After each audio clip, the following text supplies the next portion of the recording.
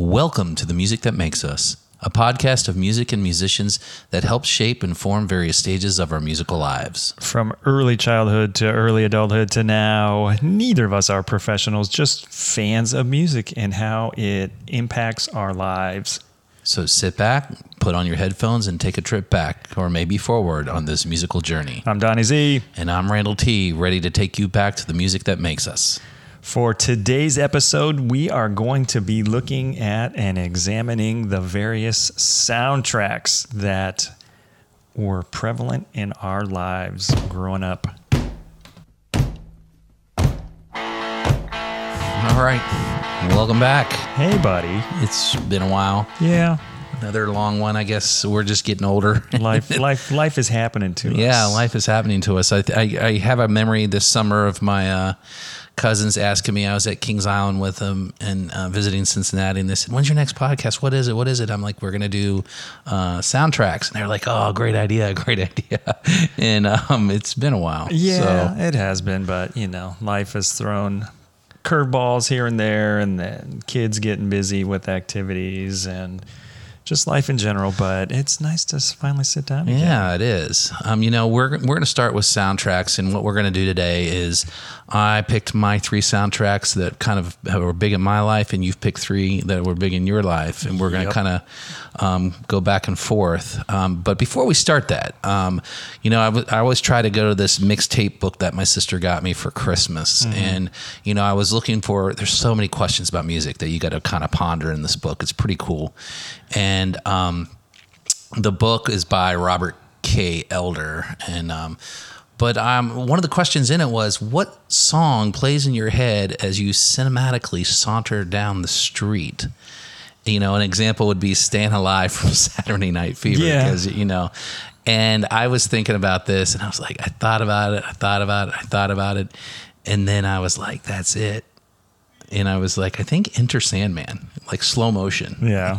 I think would be a good sauntering, walking montage in a movie. Definitely the slow motion aspect of it. There's a song from Prodigy that just starts off just like just electronica band from the 90s that... and I can't even think of the name of it off top. Like I had it, then I lost it. God bless America. But it's just one of those, it's the same thing where you just see it and you just kind of envision yourself walking slow motion, and obviously you're not, but just that whole idea of this would look cool in a movie or whatever. And it's like, that happens to me all the time where I'll hear a cool song or a song that's like, this is it's going to be in a movie someday. Yeah, right? This is the movie slow-mo, or like if I worked for a movie, or, this is what I would put in this scene and everything. So I have one other question for you, and this wasn't in the book, but this is the question that I think goes with what we're doing today is, what movie scene do you instantly think of every time you hear the song playing? Like there's no question, you hear the song and you instantly go to that movie scene. Is there one in your head? Or I'll tell you mine first. Before mine is Layla, Derek and Dominoes. When I hear that song, I am instantly taken to Goodfellas when they're finding on the bodies all the time. It's got to be not Eye of the Tiger, but and you don't hear it as much, but the Flying High Now. Oh, the theme. The theme when he's running through, like Conti. The last name's Conti. Yeah. As he's running through the town and then just up the steps and everything. Because all of the Rockies, but more 3 and 4 for us, I think. But then you go back and watch it, but you can't go back or not go back and watch the first Rocky and not just get the chills and just kind of like stand up. Agreed. You don't even realize it. Yeah. You're just watching. Got this memory of my mom saying this is the greatest song ever. When Rocky and Rocky 2 came out, he's saying, this is, it brings tears to my eyes. And when you can affect somebody with music like that, putting it in a movie, you've done it. You've done your job. For Absolutely. Sure. And it enhances the movie so much more, and it does make it that memorable, piece where you just automatically it's like ingrained Right. in your brain for who knows how long. So I went and I thought, since we're doing soundtracks, we need to go back to the history a little bit. I wanted to educate myself on it and understand it. And I thought, this might be a great time to do this and understand it myself, but also share it. And I found this website called tracksandfields.com. It was a resource about the history of soundtracks and movies, and it had it all laid out. It was perfect. And, they basically define soundtrack as it creates tension and instructs audience how to feel and produces memories, which is exactly what it does. But I want to go back to find out, okay, when exactly did they start putting the sound with the movie like that? And you definitely have to go back to the early Edison. There was an experiment in the late 1800s, and Edison's they call it the Dixon experiment. If you ever get a chance, look it up on YouTube, and it shows how they actually combined sound with movies, and they recorded it onto a wax cylinder. But the problem was when they did that, they had the cylinder got lost for 100 years. Jeez. And which is, it's amazing they carried on and figured it out. But the cylinder, it was kind of cool. It was found 100 years later, and they put it together. It had a crack in it. It was found somewhere in a closet or something. And they said, this has got to go with that movie, that film, that silent film. And they put them together, and you could see it's maybe like a 10-second clip, but it's pretty cool to see the start of music and movies kind of put together.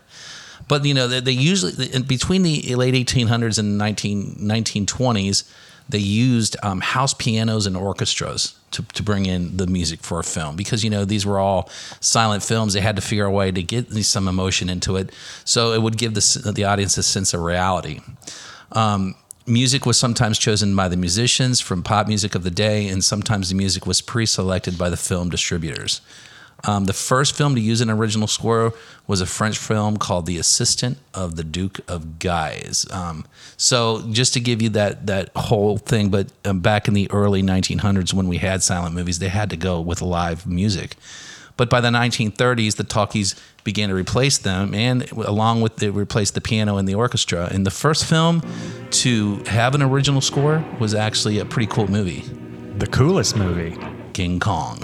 Yes. So King Kong, they got the musical score in that, and was the first to do it. But then along came Charlie Chaplin, who actually composed some of the music for some of his movies like City of Lights, Modern Times, and Limelight. And even the opening and closing titles began to get scores during this time. And by 1934, the Academy Award for Best Score and Song was introduced.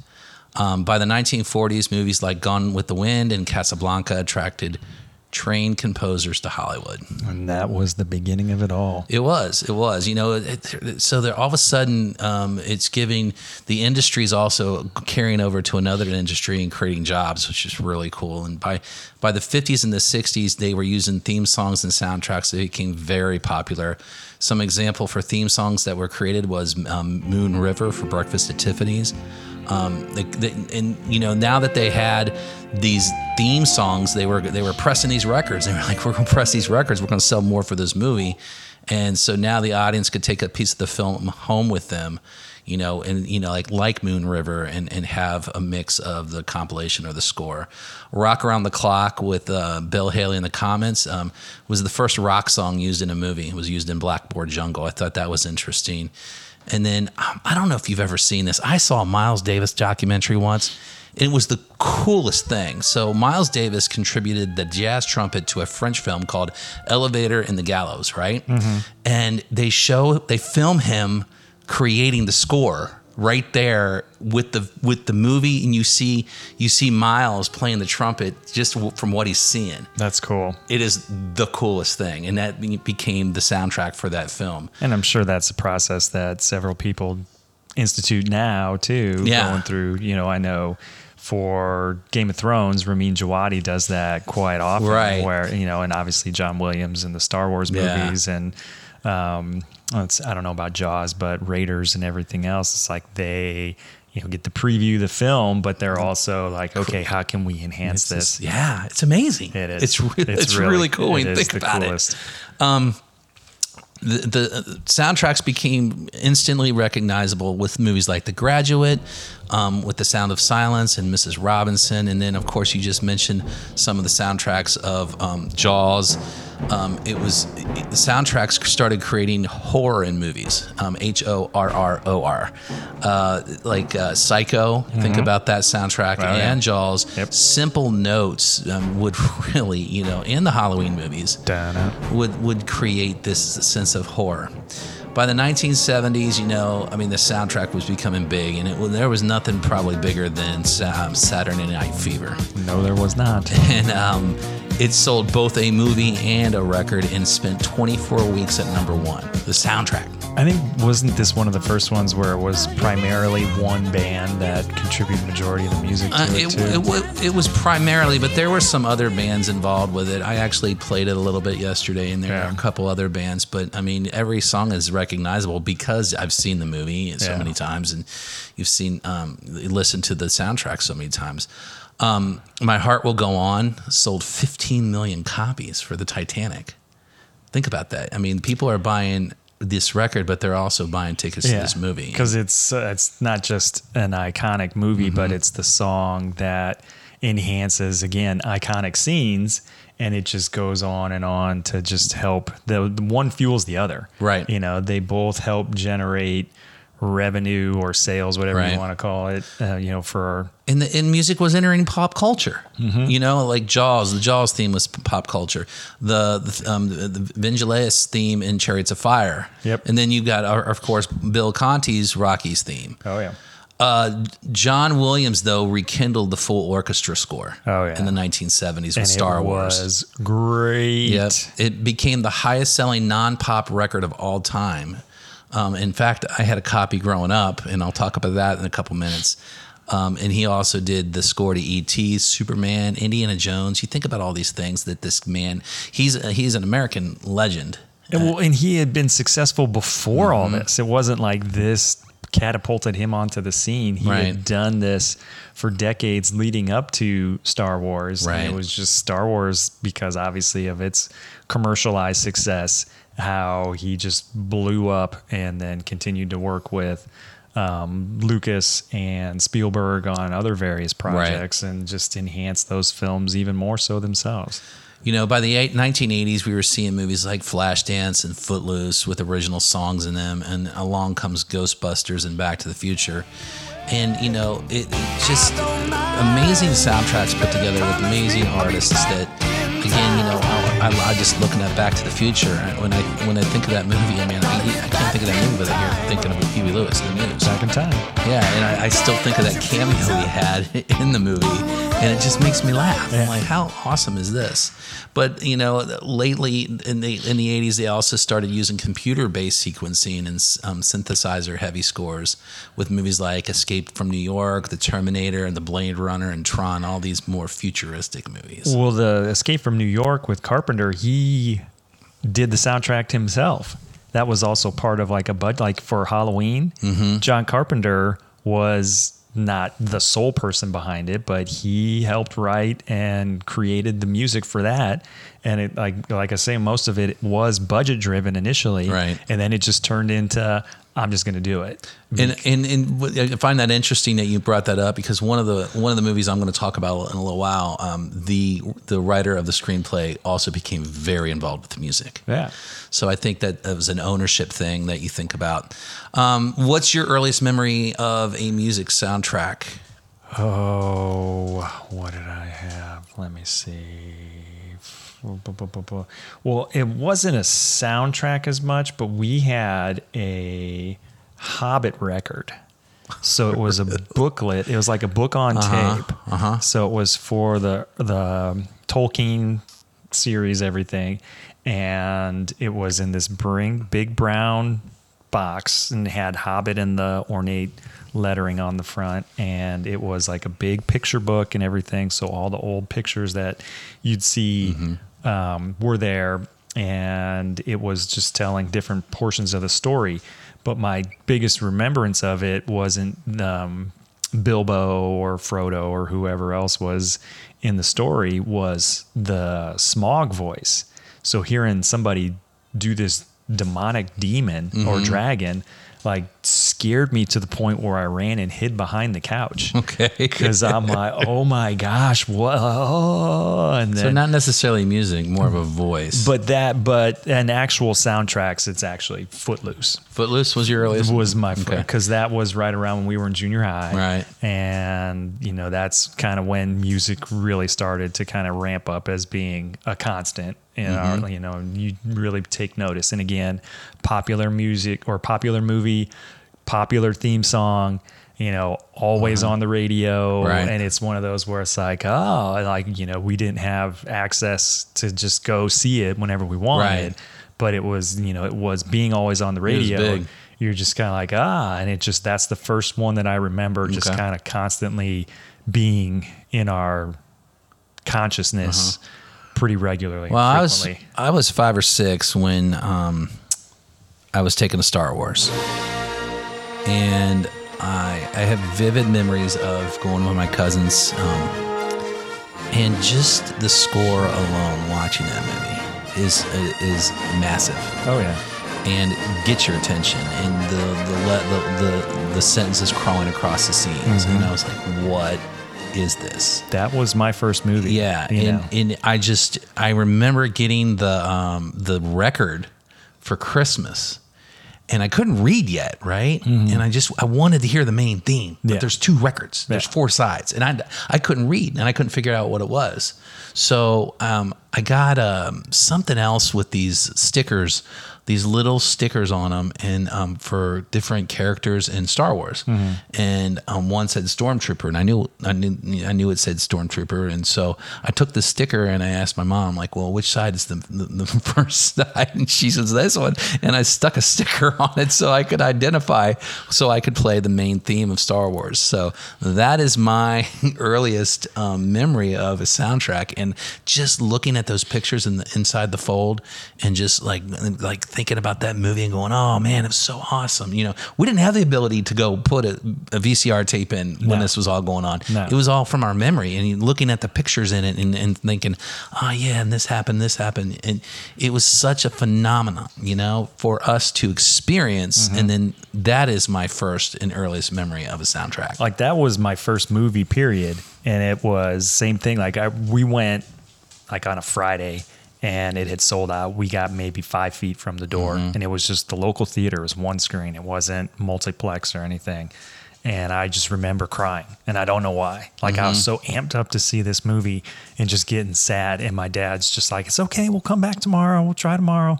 I'm like, okay. And we came back and we got to the same spot, and I started getting nervous. And then we get in the door, and he's like, see, I told you. Isn't that crazy to think about? We had to wait in these lines, Yeah. like you may get in, you may not. Yeah. And it was amazing. Yeah. And our kids today, everything's so quick, but we did get anxious for things. I think maybe, because of experiences like that as a kid, I still get anxious in lines. I don't like lines, I mean, I've gotten used to them, but I think my anxiety level goes up if it's something really, really, really important that I want to see, like going to Star Wars. Yeah. Like, and just getting in and sitting, and then like I said, screen and just that loud, getting the right seat, not having someone tall in front of you. Yeah. And seeing it. You had to and think about just- all this. And it just sticking with me for whatever reason. Yeah. And then years later, that was one of the first, not only movies that we got, but like bootleg movies that we got, and everything is just that, and then it was like, that's all I did was sit. And then it was like, hey, he's got these movies. Let's go over to his house and watch the movies. And I think I did a few years back. I gave away all my VHS tapes. I sold them to Half Price Books. Dummy. But I think I did keep the original Star Wars box set because it doesn't have the special effects in it anymore, and you can't find that anymore. So I still have that box set. I don't know I think my parents have the VHS, but we definitely have DVDs of the original, and then obviously all the remastered stuff too. Great memories, man. Great memories. So we're gonna bounce back and forth here on some of our favorite soundtracks. You're gonna do 3, and I'm gonna do 3. Let's get started with your favorite soundtrack. What's your first favorite soundtrack? The first one that I got most of my, I think that kind of jumps out the most is singles, and most of mine are from not necessarily like high school, as much as it was, I think, college more than anything else. But singles, and it was also another one where, we were just kind of thrust into this grunge era. Mm-hmm. And, oh, yeah. We were on the cusp of, heavy metal or hair metal still being kind of a thing. And, even though it's quirky and whatever else, everything still, I got into it. I'm sure you got into it in various ways too. And it's like kind of had a little resurgence and come back. And it's like, I learned to appreciate it more now. Mm-hmm. But I was just drawn to the grunge scene. Mm-hmm. And when I found out about not just singles, but the soundtrack that went along with it, and the interesting part is the movie was filmed before any of these bands that I'm going to talk about had broken. Cameron Crowe had gone, and it was originally supposed to. Cameron Crowe's the writer-director, right. Obviously famous for a variety of movies musically, Almost Famous being his other one that I'm sure most people would know. But it was originally supposed to be set in Phoenix in 1984. And then the idea for it just got kind of shelved for a while. And then he ended up going up to Seattle and just immersing himself in the scene that was going on in the early 90s.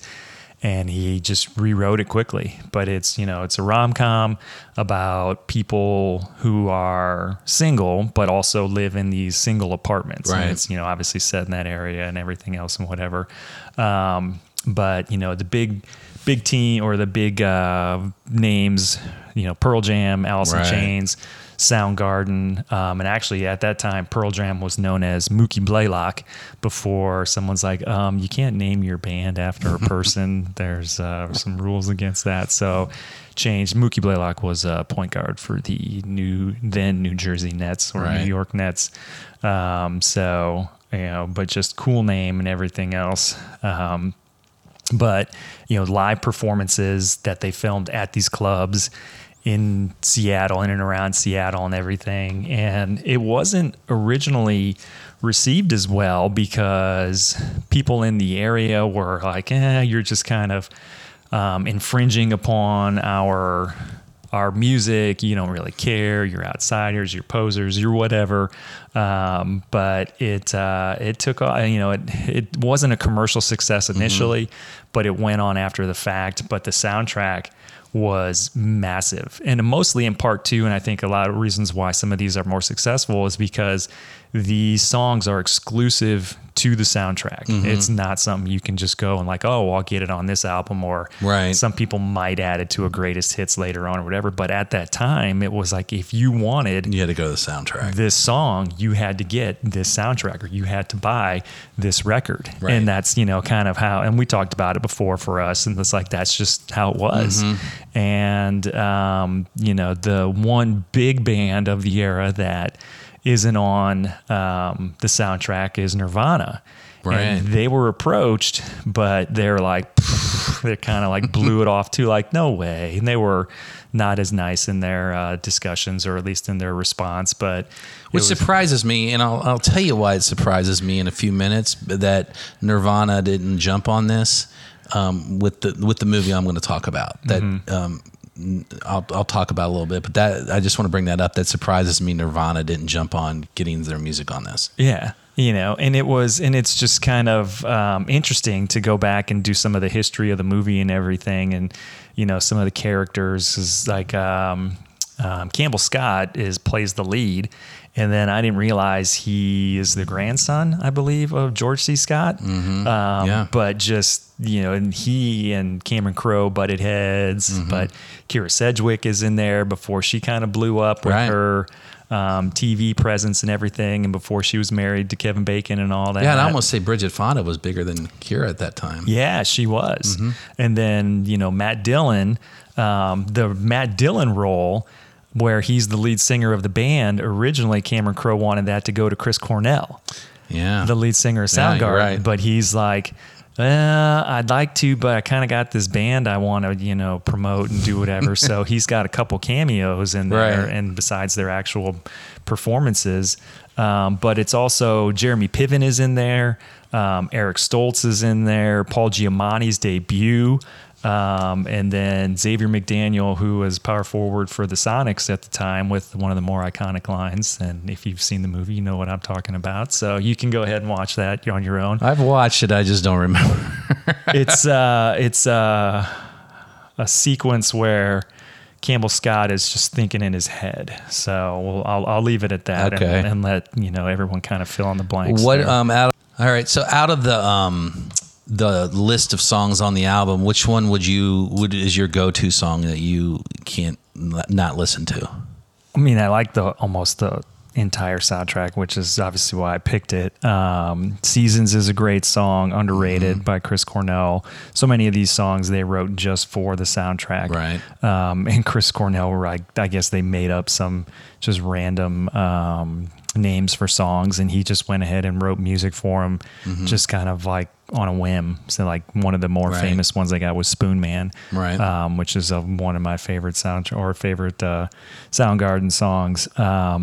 There's a great Battle of Evermore cover from the Love Mongers that I totally forgot about, but going back and listening to it again, I'm like, this song is, I remember hearing that for the first time, thinking that was great.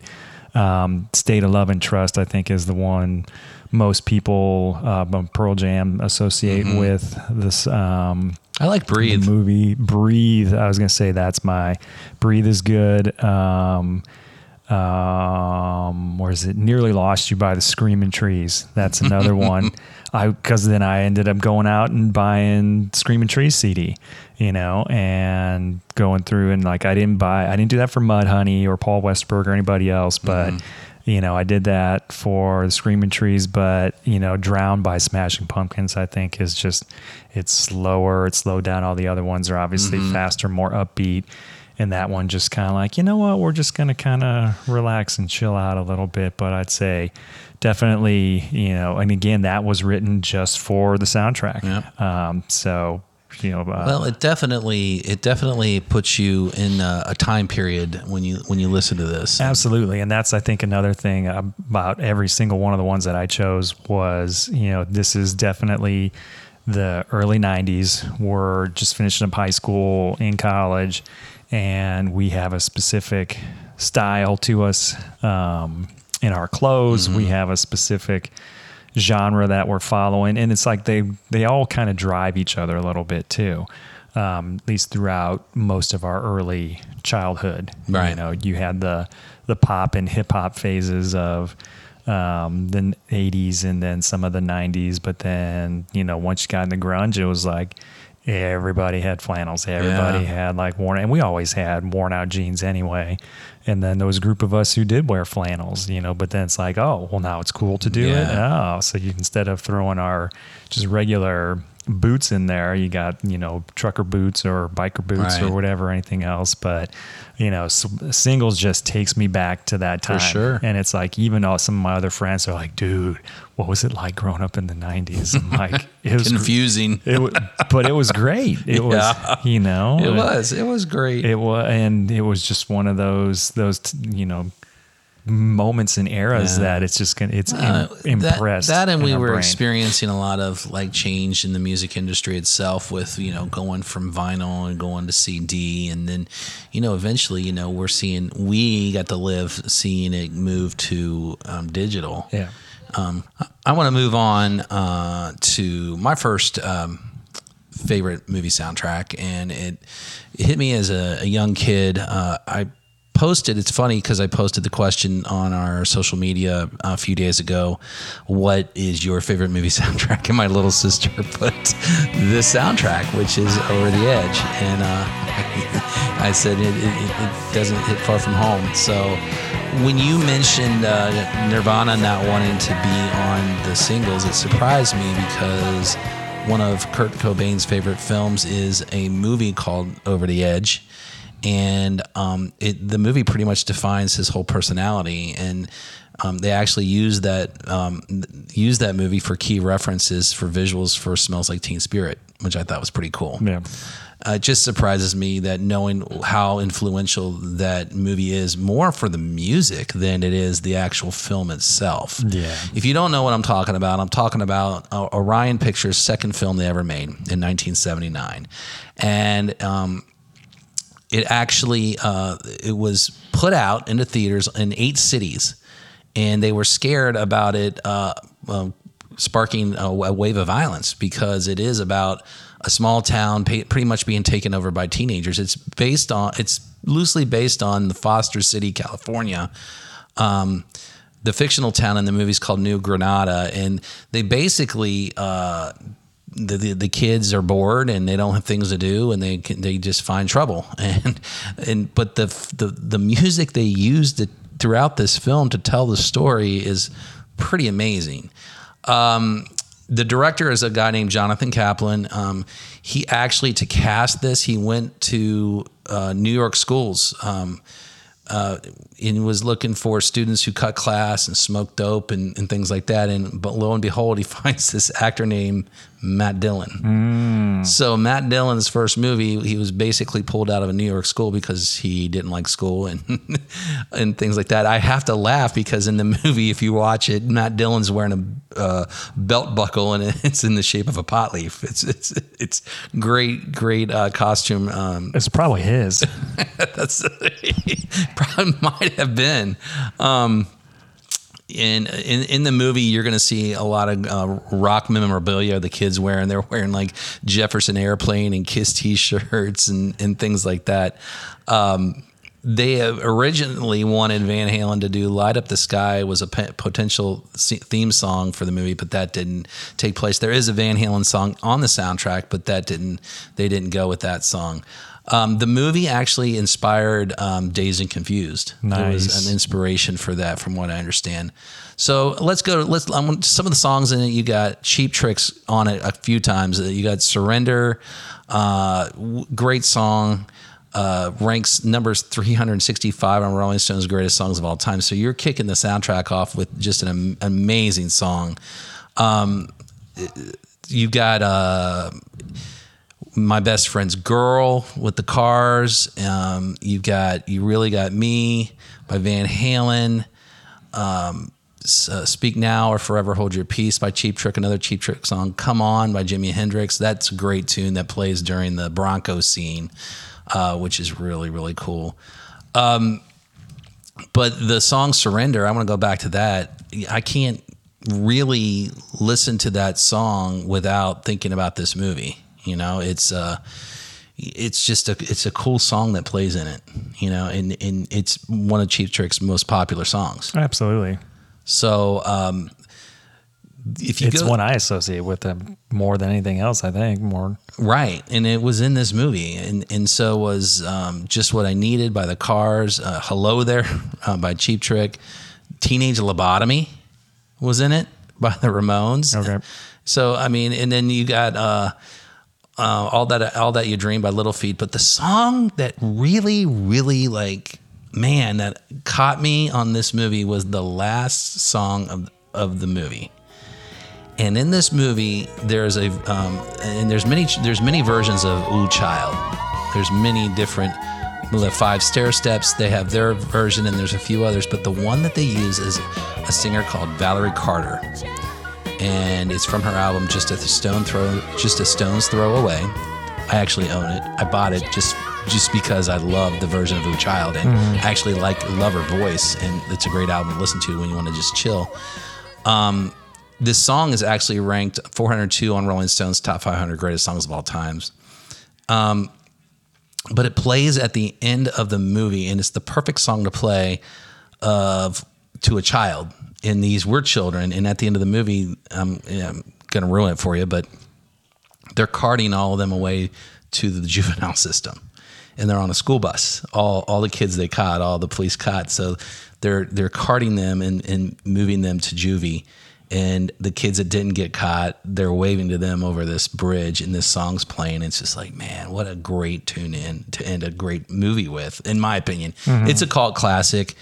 I think those that grew up with it would understand it, and it kind of made you as a kid want to like listen to this music. It was, you get the whole idea, because when the main character Carl a couple times goes home, he puts his headphones on in his bedroom, this stretches the cord to the turntable, and he puts his music on and he puts his headphones on. It's like, that's what I want to do. That's the cool thing to do. And so that's the end of Dazed and Confused. Exactly.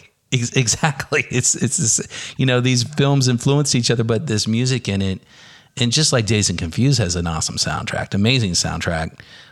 In my opinion, this album is underrated when it comes to soundtracks, and people don't know about it. And I really think people need to look it up. If you haven't had a chance, go to your Spotify and look up Over the Edge. Well, that's the cool thing too now, is you can just do that. We don't have to run out. I regressed in my shocker in the process in which we acquire music, and I was going through one of the ones that I had, and I'll get into it later, but I ended up downloading it, and as soon as I had done getting it off of iTunes, I'm like, why did I do that? I could have just went to Spotify and just saved it on the Spotify list and everything. Nope. That's our dog scratching behind us, by the way. It's all right. It's all good. Yeah. Pups allowed. Pups are always allowed in the studio. So that is my number one. Let's go on to your number two. Number two, I'm going to go with Reality Bites, the aforementioned soundtrack that I bought. I watched the movie. I remember seeing the movie and everything and liking the movie, but not oh my God, this is great. But Reality Bites again, set in the 90s. Ethan Hawke, Winona Ryder, and your two main characters. Actually, Ben Stiller has a role in there too, but they're post-collegiate grads, and it's kind of now what? And that's the big, so you have some people who are like, oh, I'm going to grad school, I'm going here, I'm going to law school, I've got this idea. I fit into that idea of now what more than anything else, where it's I had no idea what I wanted to do. And I'm seeing these other people who are still trying to figure it out. I didn't couch surf like Ethan Hawke's character did, or I didn't have two families like Winona Ryder with her mom and stepdad and dad and stepmom and everything else and everything. It was just kind of that, okay. And, that's just kind of what we did. We just kind of floated through until we figured it out. And in the process of doing that, though, I just remember thinking of a couple of different songs, and then I know at that time I was really into Lenny Kravitz. Not that I am not anymore, but Lenny was huge in my musical world, and he had a song on the soundtrack that I couldn't get anywhere else. So it's all right, I got to buy this soundtrack. And then through the process of that, it's oh, this is actually really good. Between that and then Ethan Hawke has a song on here that he does, and I remember there was a little video for it and everything. I'm like, this really isn't too bad. And then kind of re-listening to it again, it's it's just those subconscious moments that you don't really remember or think about, but it opened me up to other bands that I ended up buying multiple albums / CDs from, like Juliana Hatfield 3 and Spin the Bottle, which was a very popular song at that time too. You know what I actually bought a single of off the Reality Bites? I bought a single cassette. You remember single cassettes? Yeah, that was one of the first things I had was single cassettes. I bought Lisa Loeb's Stay. And that was single cassette. That was one that that was everywhere too. And I remember when I was, still trying to kind of figure things out, I went to go see one of my buddies who was in the ROTC in the Navy, and he was in West Virginia and Virginia Beach, and I went there and hung out with him for a week or so, or 5 days or whatever it was. I don't even remember. We were there for a while. And it was like all his roommates were his Navy buddies. And before we go out every night, the first song we listened to pre-party was Stay by Lisa Loeb. Yeah. Stay. Yeah. So it wasn't like we're not listening to bangers. We're not I listening know. to this. You listen to Stay. It was Stay, and then it was a Spice Girls song. Oh, Lord. It was like a little slow little whatever. And then, so Lisa was obviously on there where it's like, holy cow. But then the Indians and Bed of Roses, and I ended up buying a couple of other CDs from them. But then even World Party, you'll come back. I mean, it's one of those where it's like just saying the name, you're like, who, what? But if you when I clicked on and listened to World Party again, you got groups like World Party on it, and you go to U2. Yeah. Like I say, then U2's on there with one of their more iconic and one of my top 5 songs, and All I Want Is You. Lenny with his original song, Revival, Me Fi Me. So this one, it wasn't necessarily like singles, was more grunge. This is a variety of, you've got some alternative, you got some pop, you got some mainstream with U2, you got some kind of slower with Lisa Loeb, but then you also have, a throwback, I guess, kind of with Squeeze and Tempted. So that one's a great song, a great song, but also a little slower, But then again, the soundtrack ends, and I won't necessarily say the movie ends, but just with "Baby, I Love Your Way." Right. And again, just a song that seemed like it was everywhere, whether it was a TV show or multiple movies, or whatever. It was just thrown at us, and we just couldn't help but remember the songs, or just it's one of those where it comes on and you're just kind of like, you just end up swaying back and forth and singing along, and but you get this. The album kicks off. It ends with that, but then it kicks off with My Sharona. Yeah, I'm gonna say, and I did totally bury the lead with The Knack and My Sharona, one of the more iconic songs in the '70s and like late '70s, early '80s, and it's just one where where again that was. It's still a great song, I put that on every now and then, and you got to turn it up loud, and it rocks. And that's one that I think was also helped by maybe NBA. I'm not sure where I remember hearing it, but it was in some sports arenas somewhere, and it had to be in NBA because it's indoors, and it's that one. That's one you can just crank up in between timeouts or whatever else, and it kind of helps get the audience rolling. But and it does, and it's that intro, and they're rolling the credits of who's in the movie and everything, and it's very simple. But it's just like, oh, okay, we're going to jump right into it and everything. But it's a solid soundtrack. And it is. And it's like, I think, I mean, I like the soundtrack. And not that I don't like the movie, but I definitely like the soundtrack way more. Okay, for my second one, another kind of interesting observation is when I posted that on social media, my sister did my first one, and my dad commented on the second one, and his favorite is Goodfellas, and it's actually one of my favorites as well. And it's a great movie. Everyone knows it. It was made in 1990 by Scorsese. It's actually based on a book called Wise Guy. Did you know it lost the Oscar that year, though? The movie or the soundtrack? The movie lost the Oscar to Dances with Wolves. Well, yeah. I don't know about that. I know. But just a great movie all around. I could go into different things about what they did to prepare for the roles, like De Niro and Pesci and Ray Liotta. They often spoke to the author about, about the book and shared material left over from writing the book. Actually, in 2000, it was deemed culturally, historically, and aesthetically significant and selected for preservation in the National Film Registry by the United States of Congress. I mean, it is, I think, one of the top 5 iconic movies of our era, of our teen years, for sure, 14 to 24. And you know who were considered for roles for Hill was Sean Penn, Alec Baldwin, Val Kilmer, Tom Cruise were all considered for Henry Hill's role. But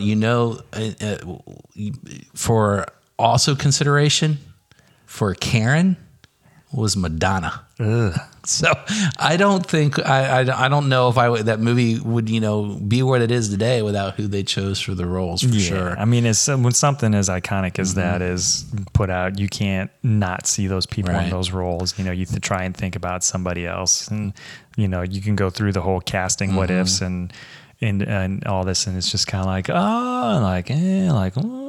but for something like Goodfellas, it's like that's right. It's perfect. So it's got great songs. Again, this movie's filled with songs that just kind of tattoo a memory in your head. You got Rags to Riches. That's Tony Bennett's song playing when you see the Cavs stand for the first time. You've got Sincerely when they're at the cookout with Polly. You've got Speedo that's playing when Hill and Jimmy they meet for the first time. I mean, you're being introduced to him for the first time, and just all these amazing songs in it. It has so many songs. Life is But a Dream. You've got Remember, Walking in the Sand, and you've got that one. That one's playing when they're digging Billy Bats up. Yeah. Billy Bats Problem. Baby, I Love You by Aretha Franklin. Great song played in, and it's played when they're in Janice's apartment. I love the bass riff that's played off of Sunshine of Your Life. When De Niro does the dead stare, debating if he should kill Maury. Yeah. It's a great scene, and you're like, boom, there it is. You got Manish Boy in the helicopter scene, but of course you've got Layla, which is the ultimate playing in the background as they're discovering all these bodies. Duane Allman composed that signature riff that you hear. Clapton was inspired to write that song from the book, The Story of Layla and Majnun, and his love for Harrison's wife, Ruth Patty Boyd. Yep. Kind of crazy though. But what takes me back about this soundtrack is it wasn't put into a double album. I know, that's the thing. I've going back and see all the music that's in the movie isn't always necessarily on the soundtrack. It could have been. They could have made. I mean, the list of stuff not in here. I mean, you got Hearts of Stone. You've got Then He Kissed Me by the Crystals. You got Atlantis. That's iconic. Yeah, that's iconic. You've got when they're going Jump into the restaurant. Fire by Harry Nilsson. You've got Monkey Man by the baby. Rolling Stones, and What Is Life by George Harrison. You've got amazing songs. In My Way by Sid Vicious. Yep. All these songs that could have been put into a double album. Easily. For sure. It's still, up there. It's still one of the best soundtracks, but it could have been, in my opinion, the flat out best soundtrack ever made. I'll guarantee that you could find that entire soundtrack probably in order, the songs that appear on Spotify. There's playlists that they're like, this is the entire list of music. In the list they appear. Leader of the Pack, the Shangri-Las. I mean, just there are so many Stones songs in this, right? Yeah. Well, did you know Scorsese became a Stones fan after he went to their concert? After which song or which concert? He went to a concert in 1970, and he never listened to FM radio. Always listened to AM radio. So apparently, all the Stones songs were being played on FM radio. But he became a lifelong fan after that. Did you see the documentary he put together? No. There's a Rolling Stones documentary he filmed, and it's I think it's a concert. He filmed a concert that they did, and it might be the concert they did in Harlem. Okay. Don't quote me on that. It's been a few months back, probably a year ago since I watched it. But he directs a concert film of theirs, and it's really good. It's really, really good. I remember hearing about it, but it's one of those where it's like I only got so many hours in the day, and I don't know. I gotta. It's on a queue somewhere. I'm sure. Well, that's my Goodfellas. Just a great movie and a great soundtrack, and like my father agrees with me, and I guess it runs in the blood. Just good music to listen to. Absolutely, and obviously when it's paired with an iconic movie like that, and it's. The mafia life, I remember being intrigued by it when I was younger too. Mm-hmm. And I remember seeing documentaries or seeing something on TV and just kind of making the stupid comment as a kid that like, man, that'd be a cool life to have or life to live. Yeah. Like I remember mentioning that to my dad, and he just looked at me like, why? He goes, that's dumb. Like he goes, they all end up killing each other. And I'm kind of like, well, okay, yeah, I guess so. But just that whole approach to loyalty Right. and that approach to, this is what we do and this thing of ours and everything else, and just the rules. Right. And, if it actually played out the way that they said, it's just, I don't know. It's just something fascinating. It definitely about comes it. across in the film for sure. Not the violence part or anything, but just, I don't know, kind of like this is what I The choose. camaraderie. Yeah, it's like it's a version of a gang. Yeah. I mean, it really is. A fraternity. Yeah. All right, let's go into your third. All right, my last and definitely not least is Dazed and Confused. Great. So obviously influenced by, like you said earlier, Over the Edge. Great film with an even more epic soundtrack, and then just again total music, ridiculous. I've got some information, but for brevity's sake, we're gonna kind of keep it a little bit short here. But most of the budget of the movie went towards securing rights to music. I believe it. But it was mostly younger actors. Obviously everyone knows McConaughey's breakthrough or first film and everything. And then just kind of scrolling through some info recently, I found out that Richard Linklater, the director, and Matthew McConaughey's dad played football together at Texas. Really? And they and had no idea. Really? Yeah. So it's again just, and again his part was supposed to be smaller, but because he did such a great job, they expanded it a little bit more. And there's all kinds of information about the music itself, but then also just the role, the movie, but set in all one day, last day of school, Right. Texas, last day of high school. And then these guys they're going to the party at the end of the year.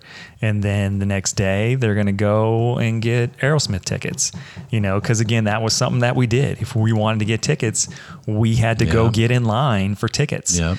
And that's, what they're going to do. So they're going to go out, they're going to party, they're going to, have their beer and smoke weed, but then also begin the initiation process for the incoming freshmen and seek them out and torment them and whatever. But it's just supposed to take place in the 24-hour time period or anything else. And as an idea, it's phenomenal. It is. I mean, it is great.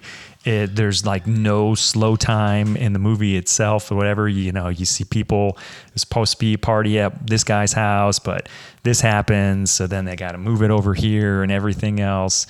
But just the soundtrack itself was, it starts and ends, with Slow Ride. And, just the fact that it ends that way, but it's got, just bangers one after another. Mm-hmm. Rock and Roll Hoochie Coo, Rick Derringer. Slow Ride, Foghat. School's Out, Alice Cooper. Jim Dandy, probably the least known one, by Black Oak, Arkansas. Tush, ZZ Top. Love Hurts, Nazareth. Stranglehold, Ted Nugent. Cherry Bomb, The Runaways. Fox on the Run by Sweet. Lowrider by Ward. Tuesday's Gone, Skinnerd. Highway Star, Deep Purple. Rock and Roll All Night, Kiss. And Paranoid, Black Sabbath. I love that scene with Tuesday's Gone and the beer, the keg runs out. Yeah. They're playing Tuesday's And it's just sad and slow. It's that's the only one that's kind of low tempo. Everything else is just 100 miles an hour. It is. Just vroom, but they're all bangers. Yeah, they are. It's not one after another, or it's just kind of banger after that's banger why after the banger. vinyl is so expensive. If you want to buy that record today, I believe they're charging $60, $70 for it. It's insane because of the songs that are on it. Yeah. But even then, you pull up Spotify, like you said, somebody made the entire soundtrack in order in the movie. So I was wrong. It's not Deep Purple that starts the movie, but Sweet Emotion by Aerosmith. Deep Purple, Highway Star, School's Out, Alice Cooper, Jim Dandy, Why Can't We Be Friends by War. Then Free Ride, Edgar Winter Group, No More Mr. Nice Guy, Do You Feel Like We Do, Frampton, Lowrider, War, Hurricane by Bob Dylan. So sounds like they couldn't get as much of the rights as they wanted to. But like, I Just Want to Make Love to You, Foghat, Love Hurts, Paranoid, Never Been Any Reason by Head East. Then Fox on the Run, Tush, Rock and Roll Hoochie Coo, Lord Have Mercy on My Soul Again, Black Oak, Arkansas, Show Me the Way, Frampton, Kiss, Rock and Roll All Night, Head East, Never Been Any Reason, Balinese, ZZ Top, Right Place, Wrong Time, Dr. John, Cherry Bomb, Runaways, Fox on the Run, alternate version by Sweet, Hey Baby by Ted Nugent, Rock and Roll Hoochie Coo, Tuesday's Gone, Summer Breeze by Seals and Crofts. That's a great one. And then Slow Ride at the end. Summer Breeze, when that what's his face goes out with the girl and they're out all night and it's playing in the morning when they're by the car. Yeah, that's a great song. But it's like all of that is just insane. It's a typical kid in the 70s, what they would have been listening to that night. That's what I love about it. And it's just such a variety, whether it was playing on a radio in the car when they're driving around, or whether it's on, kid stereo at the end when he's, trying to sleep off the night or whatever it was. It's just, that's one of those where the movie's great, the soundtrack's great. It's like they complement each other so well, and you couldn't not walk into somebody's room in school, in college, and not hear this or not play it and everything. And it's still one of those where, I'll put it on every once in a while, or I'm driving around, and it just brings back like, oh, why don't I listen to this more? It's great. I love it. All right, my third song or soundtrack is the one and only Footloose. Footloose, baby. Had to be there, right? Yep. 1984. You did. 1984. Dean Pitchford. Dean Pitchford. It was his screenplay, but he was also involved in writing of all 9 songs on the soundtrack, which is pretty incredible. Yeah. This guy had his hand in. I mean, that's how important the screenplay was to him. He actually visited the town in Elmore City, Oklahoma, where it was inspired by a real town, and which is pretty cool. The working title for the movie was Cheek to Cheek. He cast, Kevin Bacon and Laurie Singer and Chris Penn, John Lithgow, and Sarah Jessica Parker. The movie was made for $8 million and has made $80 million at the box office. Nice return. And it knocked a pretty significant album out of number 1. Which was? That year. Thriller. Nice. It knocked Thriller out, and it stayed at number 1 for 10 weeks, which is pretty incredible. The soundtrack definitely brought people to the movie. Oh, yeah. In 1998, they actually added 4 more songs, which would be Bang Your Head, Hurt So Good, Waiting for a Girl Like You, and then a remix of Dancing in the Sheets by Shalimar, baby. Yeah. So that's another one I had. So all these, the soundtrack kicks off with Footloose, of course, and that song reached number 1. Kenny Loggins, a great tune, great moment in the movie where they're finally getting their wish and they're just releasing all that, sadness and dread and just finding happiness of being able to dance. The drum beat in that was inspired by David Bowie's Modern Love. Really? Yep. Nice. Yep. And the chorus medley idea came from Mitch Ryder's Devil with the Blue Dress On.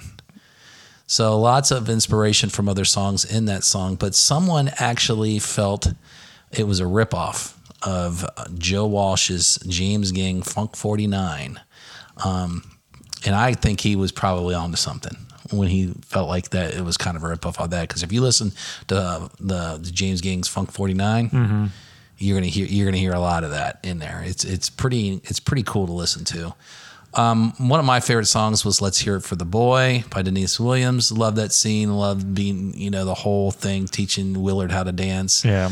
You see everybody just in their own little dance movements and everything. So Denise Williams actually grew up in Indiana, so it's from Indiana, small town. I maybe Gary. I don't know, but I don't quote me on that. Yeah. So Pitchford was also involved with writing of that. The video, they couldn't get away with some of the things they put in the video today. They put a kid in the corner with a dunce hat on. I think, in the 1980s, it was like the kids acted that way. You put a dunce hat on. Yeah. Public shaming was still a thing. Yeah. And this one also reached number 1. Almost Paradise by Mike Reno and Ann Wilson was in there. Another good one. Great power duet. Yeah, great power duet. It hit number 1 on the adult contemporary. And then Holding Out for a Hero, Bonnie Tyler. I have to laugh at that video because if you remember the video, they show a burning house and like a girl choir in white robes and cowboys in black at the edge of the Grand Canyon. You're like, where are they going with this? Yeah. So, funny video to bring back. And then Dancing in the Sheets. You know what I like about this song? I love the beat in this song. Oh, yeah. And I love the scene because they're all hanging out, right? Mm-hmm. And then at the very, very end of the song, when John Lithgow cuts the song, the Pac-Man dies.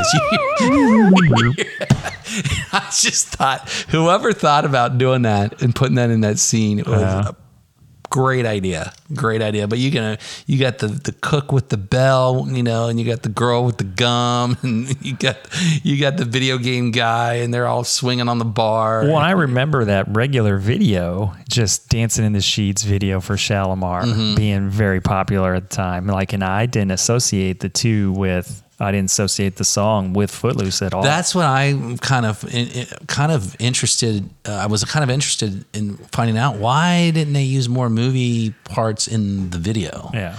They didn't use very many movie parts in the video for MTV. Why they kind of separated them. Use this iconic film to help promote your video and then also your album sales. You got the girl. The Girl Gets Around by Sammy Hagar. That's when they're what's her face? Lori Singer. Lori Singer's going over into the truck and playing chicken with the truck. And then you got Never on that soundtrack, which was by Pitchford and Michael Gore. And it's by Moving Pictures. There's the group name. And not the Rush album. No. And, I just laugh because it's, that you got Kevin Bacon. It's the scene where he's in the warehouse. And he's kind of punch dancing and doing all that, but his gymnastics and everything. But he had 5 stunt doubles for that scene. 5 stunt doubles. That seemed pretty involved. It angered him. From what I understand, it angered Kevin Bacon. They're like, why do I need 5 stunt doubles for this? So great album. Just brings you back in time, and that's my number 3. I like it a lot. And that was definitely one that was very popular. Lots of airtime on the radio and everything else. And obviously not just the Footloose theme song itself, but definitely some of the other songs that you have on there that you mentioned. It's interesting. I was going through and looking at songs that were used in movies, and if I had to pick, I can't just pick 5, my top 5, because of course Layla's going to be up there, and Don't You and Tiny Dancer. There's just too many. There's too many because it's a great scene. Tiny Dancer, you got the Almost Famous scene, and then Power of Love, you got Back to the Future, and then you got the Rocky 1 and 2 Gonna Fly Now. Yeah, it just goes on and on and on and on and on. We've seen too many movies to just be like, that's great, that's perfect. Yeah, I think it just depends on your mood. You can't rank these. No, and, you got St. Elmo's Fire by John Parr. Yeah.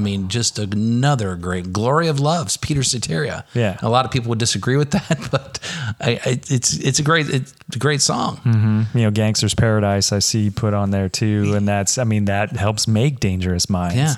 Yeah. Say Anything, again, that's a movie that's more of our era, but the iconic Radio Over Your Head and Peter Gabriel and In Your Eyes, and they even he does that to this day. We saw Peter Gabriel at Deer Creek pre-kids, but John Cusack comes out and he has a radio when he's playing In Your Eyes.